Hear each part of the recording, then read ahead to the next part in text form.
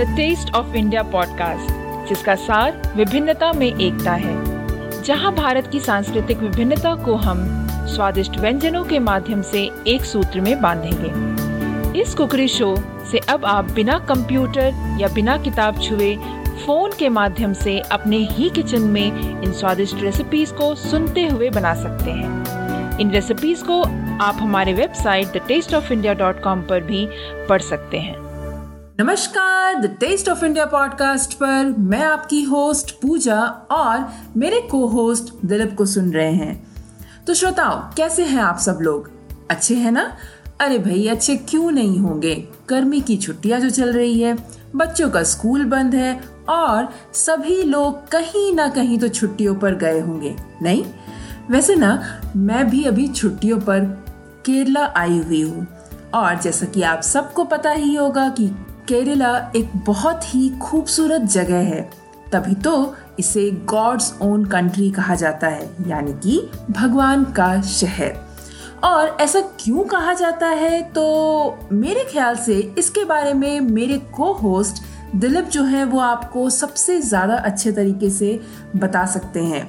तो दिलीप, आप हमारे श्रोताओं को बताओगे कि केरला को जो है गॉड्स ओन कंट्री क्यों कहा जाता है? Sure, Pooja. So, Kerala is a very beautiful state in India, and there is a lot of greenery that you will find there. If you've ever been to Kerala, you will realize that it's very different from rest of the parts in India. The moment you enter Kerala, or you will realize that it is Kerala that you're entering just because of the greenery around you.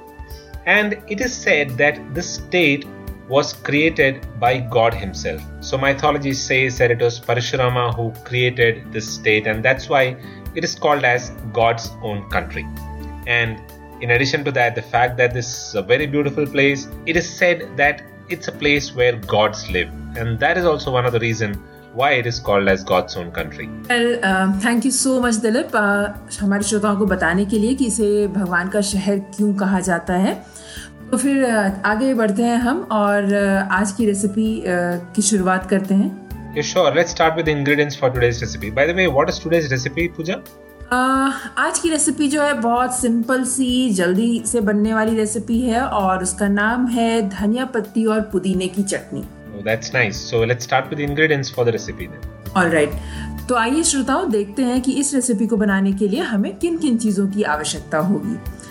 सबसे पहले हम धनिया पत्ती जो है वो लेंगे 1 cup, पुदीना की पत्ती 1 कप, दही जो है ½ कप ले लें, हरी मिर्ची 8 से 10 ले लें, लहसुन जो है वो आप 6 से 7 पीस ले लें, छोटा प्याज जो है मतलब छोटे साइज का प्याज बेसिकली वो आप 1 ले लें, अदरक जो है 1 इंच पीस ले लें, नींबू रस 1 टेबलस्पून, भुना जीरा 1 टीस्पून, आमचूर 1 टीस्पून, चाट मसाला 1 टीस्पून और अंत में काला नमक 1 teaspoon. Okay, so a look at the ingredients for today's recipe.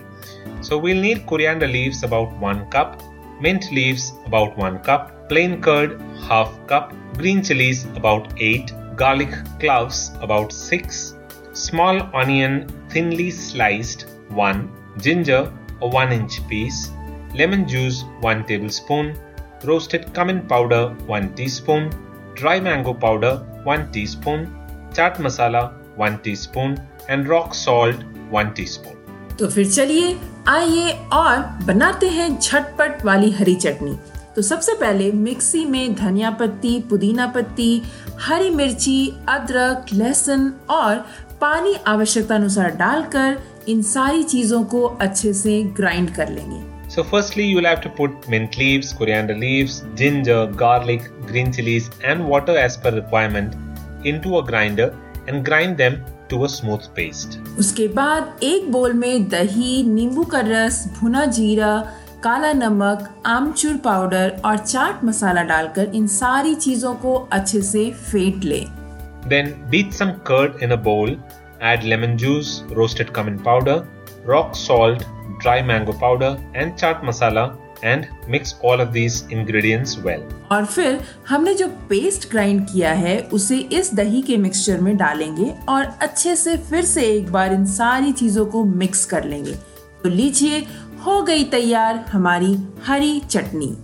And finally, you can add the ground paste of mint and coriander leaves and mix everything. So the coriander and mint chutney is ready to serve. वैसे आपको पता है ये recipe जो है बहुत ही आसान और कम समय में बनने वाली रेसिपी है, पर है बड़े काम की चीज। पता है क्यों? क्योंकि इस चटनी को आप कई सारी चीजों के साथ खा सकते हैं, जैसे कि पनीर टिक्का या कोई भी tikka, cutlets, samosa, spring roll, momos, और फिर आप इसे उत्तपम, इडली, वड़ा के साथ भी खा सकते हैं। वैसे लिस्ट बड़ी लंबी है और समय कम, और समय कीमती भी होते हैं, है कि नहीं? तो मैं बस आपको एक ही चीज बताऊंगी कि आप इसे कई और सारी चीजों के साथ खा सकते हैं। वैसे हमारे कुछ लिसनर्स जो नॉर्थ इंडिया में रह चुके हैं या फिर नॉर्थ इंडिया के हैं, उनको तो बहुत ही अच्छे से पता होगा कि ये चटनी कैसी होती है, और क्योंकि नॉर्थ इंडिया में जो है ये चटनी अक्सर रेस्टोरेंट्स में परोसा जाता है, वो भी छोटे प्याज के साथ, जो कि मेरा फेवरेट है। चलिए, बातें शातें तो बहुत हो गई है। मैं आज के एपिसोड को समाप्त करने से पहले एक और टिप भी आपको बताना चाहती हूँ, और वो ये है कि इस चटनी को अगर आप साफ सुथरे एयर टाइट कंटेनर में रखेंगे तो आप इसे फ्रिज में 1 हफ्ते के लिए स्टोर कर सकते हैं और खा सकते हैं। That's a very nice tip, Pooja. So, listeners, like what Pooja said, you can store it in a refrigerator in a clean airtight container, and you can consume it up to about a week. So if you plan to make any of these things that just Pooja spoke about, like for example paneer tikka or cutlets or samosas or spring rolls, then you can store this in your refrigerator and use this chutney along with any of these things. So I think that is it for today's episode, Pooja. Yeah, that's it, Dilip. That's great. So listeners, please do visit thetasteofindia.com for the show notes, the resources, and a printable recipe card. And don't forget to provide us with your genuine reviews and a rating on iTunes, because your ratings help in the overall ranking of the show on iTunes. Please do subscribe to the show in order to stay updated with the latest recipes that we come with. So that's it in today's episode. Until the next week when we meet again with another tasty recipe, this is goodbye from Dilip. And goodbye from Pooja. You all have a wonderful week ahead.